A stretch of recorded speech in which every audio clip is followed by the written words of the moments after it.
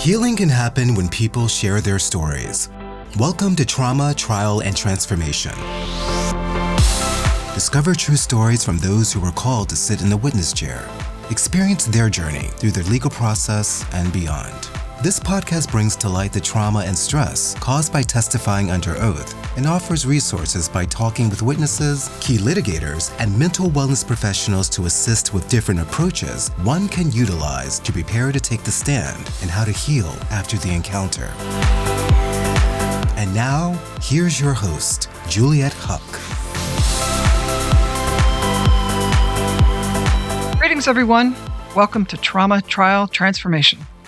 Today is part 2 of my conversation with Jason Van Tatenhove and his fascinating story about testifying in front of the January 6th committee. I don't want to skip over a part that I find it to be really important, though. So you get out, you got some room, got some space, and you get a call from the government. So I can't, I want you to talk to me about that moment that when, we're just like, most people can't even describe being a phone call from the government. Like what was that like?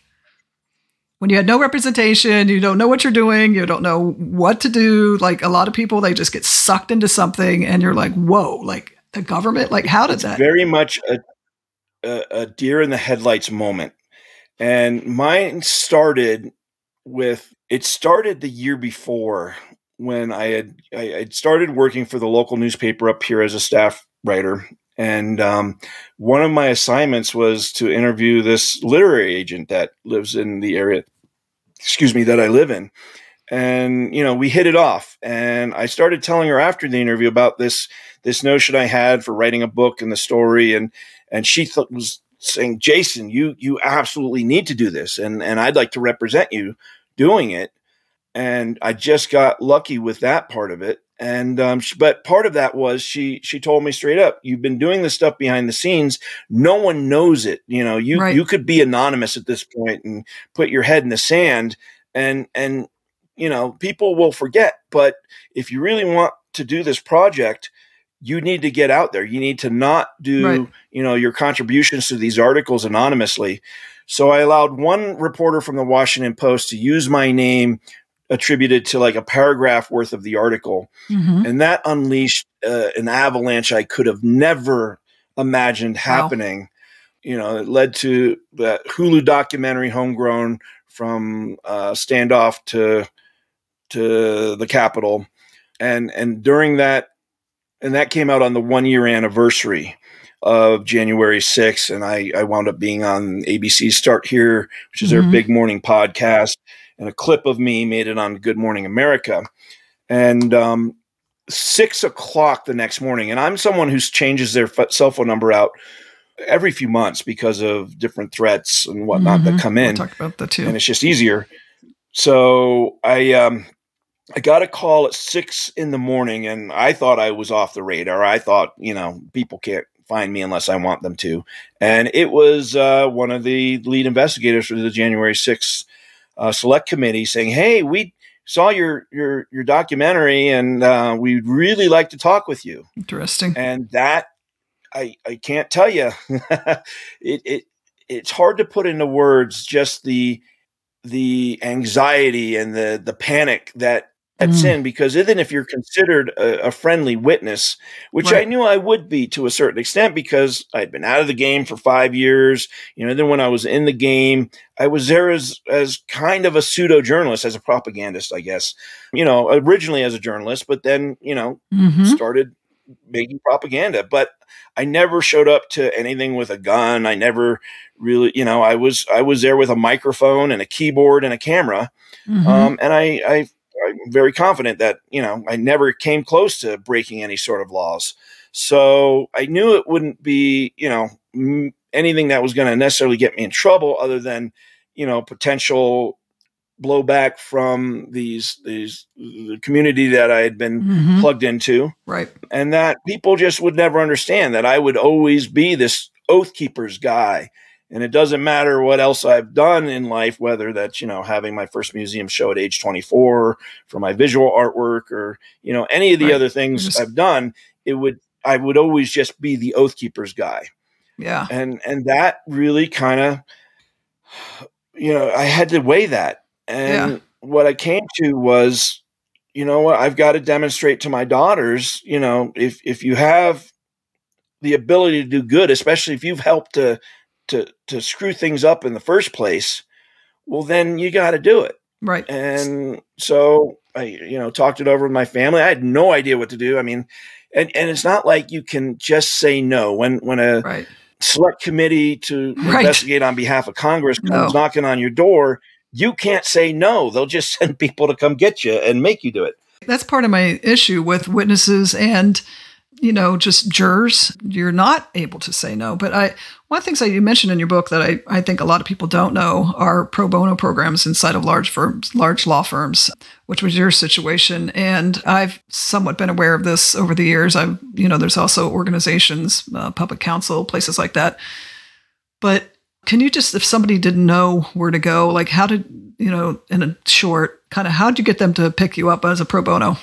I got lucky again. The universe kind of, I feel, was saying, all right, you got to go through this rough patch, but I'm going to help you out. And so on the Hulu documentary was a gal who's on the front lines of the fight against extremism, Mary McCord, who was a previous attorney general for national security. There was just something again in my gut that said, I want to know who this person is. There was just some sort of draw to reach out, and I had reached out. And of course, this was at the height, not quite the height, but still the tail end of the pandemic. And so I just tried calling Georgetown Law, and she's the director of Georgetown Law's Institute for Constitutional Advocacy and Protection. So she's doing a lot of really good work there. Yeah. And apparently she had been reaching out to me organically, trying to get a hold of me. But we were missing, I wasn't in the right voicemail, and she wasn't, she didn't have my new number, and we just didn't connect. And so I reached out to one of the journalists that I knew, a guy named Mike Levine, who's an investigative reporter for ABC, I think, who was involved in the Hulu documentary.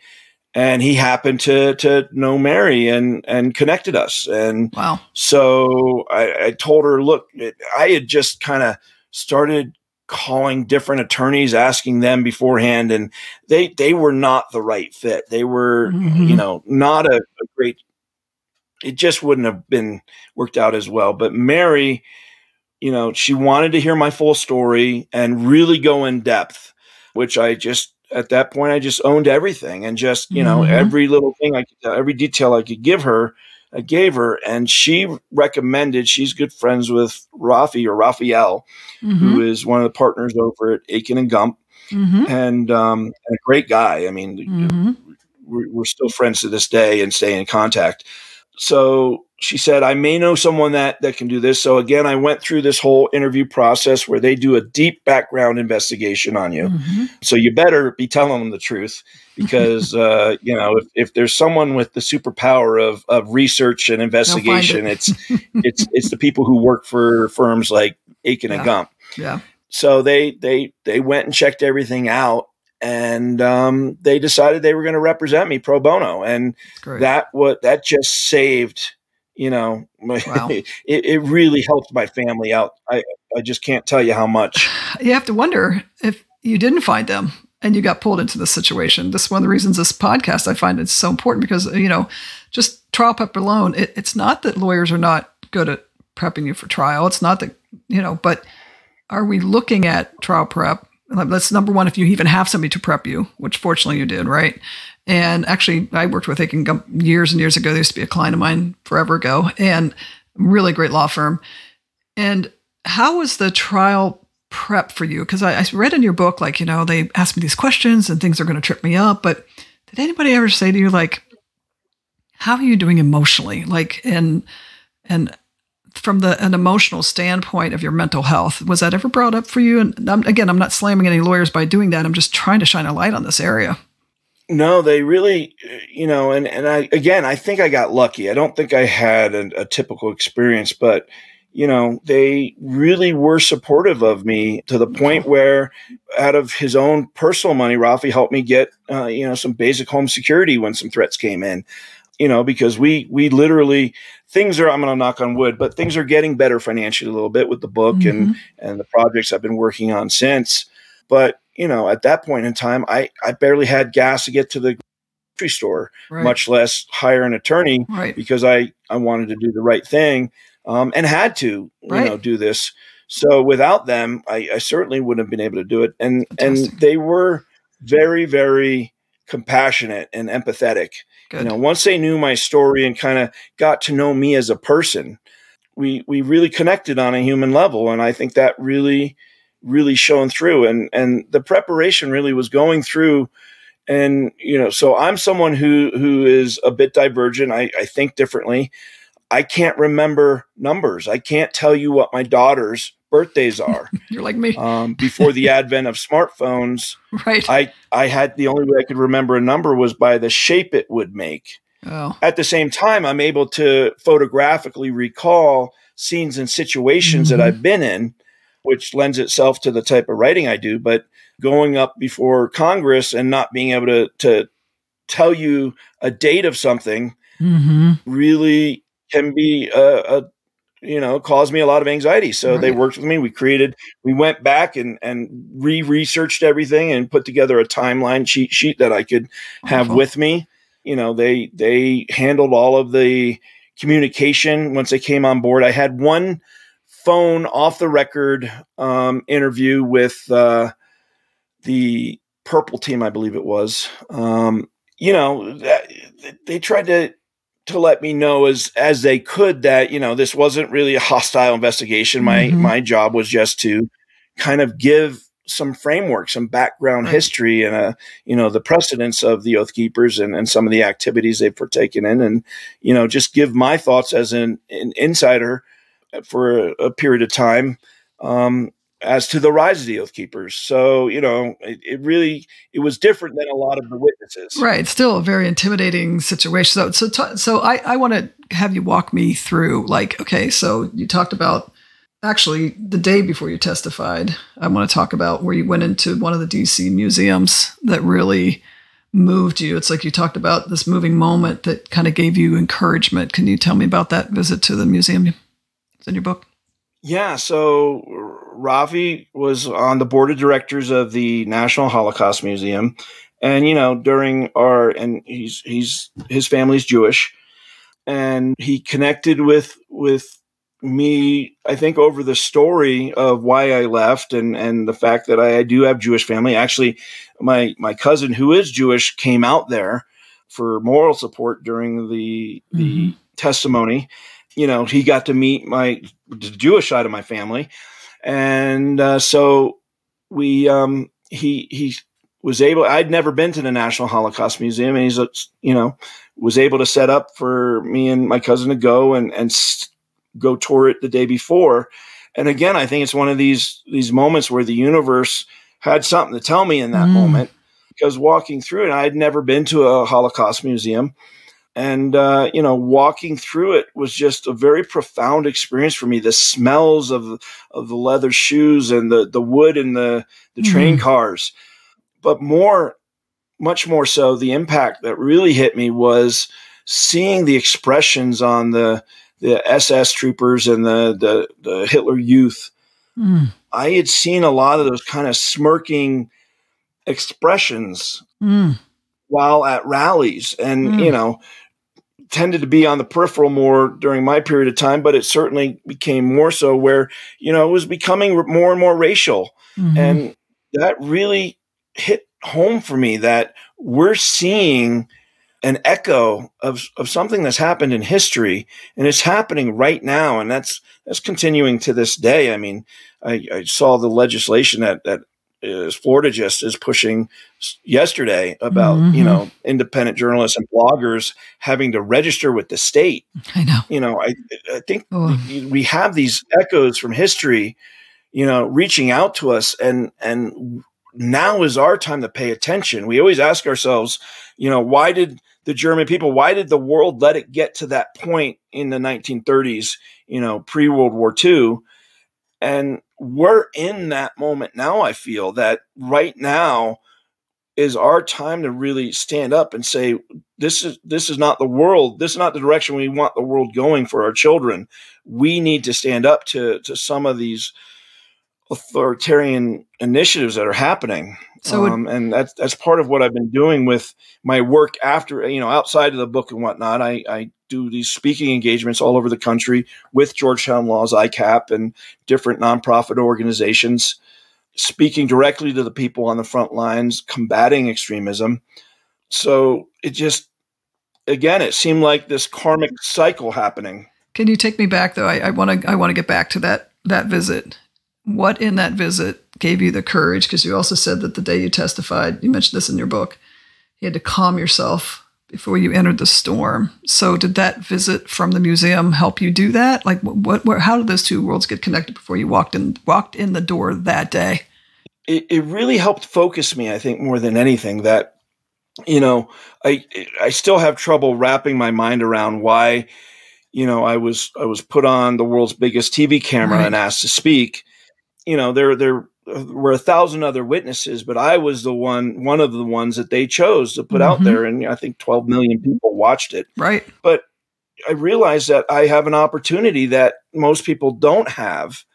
And that, it just felt emotionally like, all right, this is happening. I can't stop it from happening. So I might as well try to use it to say what I want to say, what I feel the nation needs to hear right now.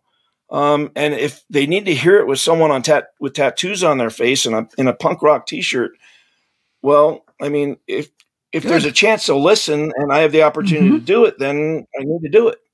Good. And that's, I'm a persuasion strategist by day and podcasting host by the other half of the day. And, you've hit on quite a few points of things I work with my clients on. One is, visuals, especially for people that have fear about walking in and, prepping for memory issues and things like that. But what you just talked about, where no one's trained, I don't care who you are, unless you are a lawyer or media person, to walk into a stage like that. So sitting in this room, just describe the room to me. Sure. I think it really started, hitting me the night before, really, when I'd cut down all communication. And you're right, there is no how-to book. There is no YouTube video on how to testify before, one of our historic congressional hearings of our generation. But, you just got to jump in and wing it. You just got to do what you can. And I remember getting calls I had cut communication down to just my core family, but getting messages from my family saying, Rachel Maddow's talking about your tattoos the night before. So word had gotten out. It had leaked out somehow that I was going to be on there, because no one really knew up until the night before that I would be testifying that day. And so I'd cut that out. And luckily enough, my cousin had come out. So we just spent some time locked in a room trying to distract, for me to distract myself. I listened to a lot of calming music and just trying to I used to be a fighter. I used to fight competitively, and it was very similar to the feeling one gets walking into a cage to fight. Wow. My coach described it to me as, it's learning how to be in a car crash, and you can't practice being in a car crash other than going out and being in a car crash. Right.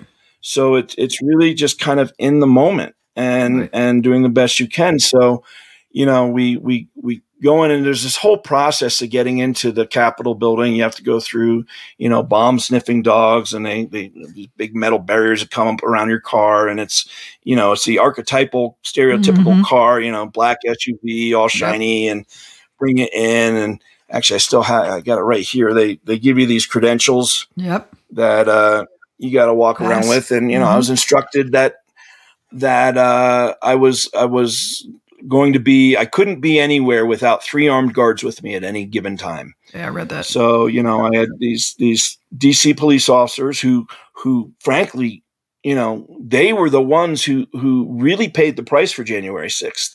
Right. And here they are protecting me, putting their lives on the line for me. when I may have had a part to play. And there was Right. some part that I played in the lead up to January 6th. And here they were protecting me.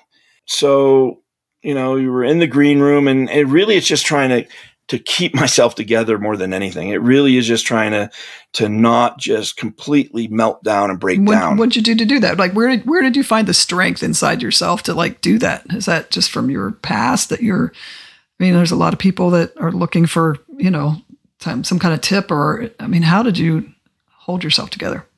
I focus mostly on, this is how I can make things a little better for my daughters. For me, my daughters are kind of the switch that gives me courage. And that was true when I was in the fight world as well. When you're in a fight and you've got to flip a switch that allows you to take this person that you really don't have a beef with, and I'm a fairly nonviolent person. I know that I've done things that may suggest otherwise, but the reason I was a competitive fighter is because I wanted to find my own weaknesses. It didn't have anything to do with the other person. It had to do with me. And, this was very much the same mindset of, I've got to find that switch, my motivation to get through this and do the best I can. And for me, that was thinking about how I can make things maybe just a modicum better for my daughters in the world they're going to inherit. Wow. So, and showing them, like, to do the right thing is not easy sometimes, but someone's got to do it, and no one's coming to help us. There may not have been someone better for me for that particular testimony. So right. I had to do it. Well, that's what I did. And I'll be honest with you. I thought that my testimony was gibberish. I didn't know if any of what I said made sense in the moment. Did you feel like you were having an out-of-body experience at the moment when things were just kind of blurry, but you're talking? Was it like this kind of, that's what trauma is. You separate yourself from the moment. It certainly felt surreal and dreamlike. And I remember thinking to myself, I'm in this historical place. I'm in this historical moment, and it's me. Right. I'm not watching this on TV. I'm not reading about it. This is me and my experience right now. Wow. And that really almost froze me, was that realization of, oh shit, I am in a historic moment right now. You are and the historical all moment. The cameras of the world right now are on me. Yeah. And that was really different. So that was really driven home when they first bring you out. You kind of walk out. They keep you in a green room, which is in the back, and they walk you out. You got armed guards around you, and they sit you at the desk before they swear you in. And they have about 10 minutes where you have literally 100 photographers taking thousands of pictures of you just nonstop. They're pushing each other and jabbing each other and, pulling out big cameras and little cameras. And It's just this paparazzi chaos that seems to go, because time doesn't seem to work right when you're in one of these moments. And it just seems like time stretches out. And so you're just in this kind of loop where all these flashes are going off and you're hearing the shutters, and then suddenly it's showtime, and you're asked to stand and swear yourself in. And really, I was just trying to get through it moment by moment. Good. And just focus on the conversation, and that's one of the ways I did it was, once it started, the Congress folks were asking me direct questions, I could just go into conversation mode. Like I was just having a talk with this particular person on this particular subject. And that really helped me. Just kind of framing it like I could be having this discussion at a coffee shop or at a bar, and just having a conversation. Versus to kind of wiping everything out around you, this big ornate room and hundreds of cameras and all these people who are just kind of that one-on-one. So that would be a great tip for somebody who's kind of gone through this. So let's talk a little bit about your healing process. So, that's a lot. All right. That's a lot, mentally, emotionally, physically. So what was your healing process after this hearing? Trying to do more good After that, that's when I began going on these speaking engagements. I went out to Milwaukee and did a talk there with, people that are on the front lines in the Michigan area. I mean, we then had the DA down in Pittsburgh come up, going out to the Pacific Northwest, but, working with Mary and, talking about it really seemed to help. And people wanted me to talk about it, and people that could make a difference wanted me to talk about it. So for me, that helped quite a bit. I had just signed the contract of my book. We had been trying to sell it for a year beforehand. But, I remember walking through Ronald Reagan Airport outside of DC and getting a call from my agent. And again, like, we had just run out of money. I had no idea how I was going to move forward in the future, and had just gotten through this second interview process on the record this time. And as the universe works at times, I got the call, hey, we've got the contract, which was this great elation and relief. Wow. But at the same time, it was, now you have 6 months to write a book about, this whole experience. So, careful what you always for, right? Yeah. So, and writing is a huge part of how I deal with life and the traumas of life, and I do it fairly obsessively. I think my Grammarly says in the last 2 years, I've written and edited probably 2 million words pretty easily. Wow. According to what Grammarly says. And so, it's just, I've got these things that I use. It used to be at one point martial arts. Art has always been a part of it. Yeah. But I find writing for me, the art, I tend to get more manic and have these bigger swings, right? But with writing, it seems to be a natural mood stabilizer for me to be able to express myself.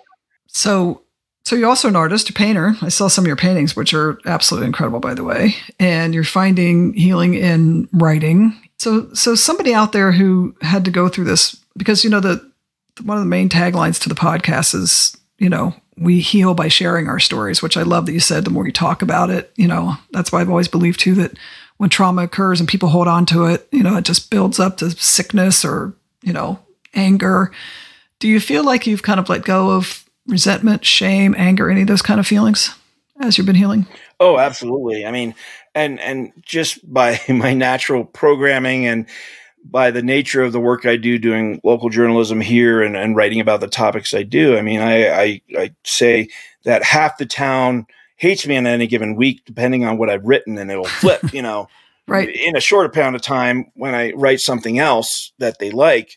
But now that's moved out to half the people in the country hate me at any given time. And because of so much exposure that I got in that period of time, I mean, I was on I had friends calling me and saying, I can't turn the news channel without seeing you. Right. Every major publication, and I was being interviewed just back to, even to this day, I'm interviewed by a major news outlet probably once every 2 weeks at this point. Wow. And lesser ones sprinkled out. So I have interviews every single week. And the speaking engagements have just gone in further. But part of the anxiety is, I was fairly unknown. I mean, I stand out in a crowd, but, I remember taking a train to New York City to be in studio with Morning Joe. And it was Don Lemon's night show. I was also in studio there. But we had to get off the train in Newark, New Jersey. And I remember a public bus, as I got off the train and I'm crossing the street, a public bus stopped and the driver opened the window. He's like, "You're here." I tried when I was leaving DC, getting a bucket hat and just trying to be as inconspicuous as I could with a mask on and stuff. And of course my Uber driver is like, I know exactly who you are, right? Yeah, I'm sure. Your disguise is not working. Right. But your healing process, is it something that continues by you going out and speaking about it? Do you feel like you're kind of past it, or do you feel like this is something that is going to stay with you for a long time and has just moved your world in a different direction? Again, I'm speaking to somebody who might get called in this arena and being like, "Oh my gosh, my life's going to get turned upside down." But there's hope on the back end, right? I mean, where you are today, seems like you've really been able to do a great job of coming out of this, learning lessons, speaking on it. But is your healing journey continuing, or do you feel like you're kind of past that? Yeah, it's that's all been part of the formula, and it seems to be working all right. There's still a lot of anxiety. I find myself self-isolating more and more. Mm.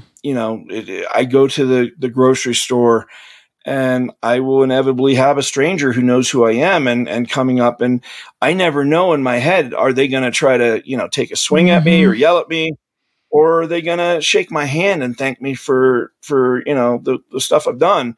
Thankfully, it's the vast majority of it's been, people thanking me, but that anxiety, I think, really is a major issue for me, going from someone who was unknown for the most part to someone that is very well known. That's a big part of it. And that's something I'm still grappling with today, and that's something my kids are grappling with. We've actually had harassment coming from different families within the school district, where I've literally had to, keep my kids home based on the school resource officer's suggestion, because, there are going to be people that, because of the stands I've taken, they're going to try to talk shit about us, and they don't agree with how we live our lives or whatever it may be. Unfortunately, and I try to insulate my kids as much as possible, but it creeps in, and having to see them have to deal with that type of stuff also is something that really wears on me as well. So I've really tried to consider what impacts future work may have on my children as well. Right. So so it's not just your healing process, it's also your kids' healing process, your partner's process. Everybody's kind of working that process together. So, I'm getting ready to kind of wrap up here, but, I like to ask every single person who's had to testify and gone through it and come out of it, that do you feel like healing is a choice in this process, or do you feel like you just kind of have to go with the flow, or there's two questions I really should have here. One is telling the truth. Telling the truth, you've obviously been able to come forward to tell the truth, which is, obviously extremely courageous to do in this kind of environment. So is telling the truth a choice, and in the healing process, is it the healing a choice as well? As far as telling the truth, I would say within my moral code, I didn't have a choice. Now, other people have pointed out to me, well, not everyone who was, who investigated in that committee chose that same choice. I didn't feel I had a choice. And, I knew I was going to be becoming more and more of a public figure. And really the only way to survive that is just to tell the truth, to own it and own everything. Because otherwise it's going to contribute to, that anxiety, and it's going to hinder kind of moving forward with your life. So, for me, I didn't feel like I had a choice in how I live my life and the code that I live by. But at the same time, healing is necessary. It is a very traumatic experience, one that, the reason I want to do your podcast is because there's really no one that can relate to it in my life. There's no one that can, my family went through it with me, and so they can to a degree. But outside of that, people have no notion, they see on TV and, they have these preconceptions about you. And, it is something that's very, very difficult. And, at times it's very difficult to deal with, but you got to move forward, and you got to find the ways that make it easier for that. And, those healing processes, I think we as a country right now, we've got to figure out healing processes, because we've got a lot of work to do. We've got a lot of healing to do. And part of getting to a better place is to be able to forgive and talk about things and move on, and really re-engage with communication on a national level in between these tribal groups, these tribal divisions that have manifested, that have led us to this. The answer to getting into a better place is not more division and tribalism. It's putting ourselves in uncomfortable places so that we can do the work of re-engaging in real conversation and real, healing. We have to heal as a country right now. Yeah, that's so well put, Jason. That's just, I've been deposed, so I can sit in your shoes very quickly, and that's another reason that I want to do this podcast, because I've kind of been on every single side. I've been in the courtroom, behind the courtroom. I've been sued. I've had to sue. I've been on all aspects, with the exception of the big stage that you were on. And I just felt like, everybody said to me, well, you should know how. You're in the business. And I was like, that doesn't matter. That doesn't, even though I've even had to be in the business, my deposition was the worst day of my life. And so I said to myself, I can't be the only one in this situation. So I am so, so, so grateful for you to come and talk to me today. I know you are a very busy man and you get paid for this. And I'm anything that I can do to promote you and your great work in truth-telling and healing, please, I hope you'll reach out to me, because I'm really honored that you would come and talk to me about this today, because I think there's a lot of people out there that have been sucked into things like this, that they just, like you said, it could even be the guy down the street. I've had friends pulled into corporate lawsuits that one day they just walk in the office, next thing they know, they have to find a lawyer, and they call me and like, I got to find a lawyer. It's like, so I'm hoping we can get a community together that starts coming together to talk. It is hard, but let's get through it. Can we have a group, So I am so grateful today, Jason, for you to come here. And can you let people know where they can find you? And let's repeat the name of your book. Sure. The book is The Perils of Extremism: How I Left the Oath Keepers and Why We Should Be Concerned About a Civil War, which I'd like it known that wasn't my choice in title. My title was just The Propagandist, but the publishers know better than I, so I listen to them on that. And you can find me the best way. I'm not on social media anymore at all. The only outlet I have other than my writing is I have a podcast and a kind of a underground Substack where I talk about everything from hyper local politics to national issues to just what's on my mind. And it's all free at first. It paywalls after 4 weeks, but it's the Colorado Switchblade. Easiest way to find it is just Google the Colorado Switchblade, and that's me. Well, thank you so much again. So, I want to say to my audience, I hope that you got out of this conversation as much as I did on doing the right thing, and then finding a way, as hard as it can be sometimes, to really heal. So I want to thank everyone for listening, and don't forget, go out and spread some love today. Thank you.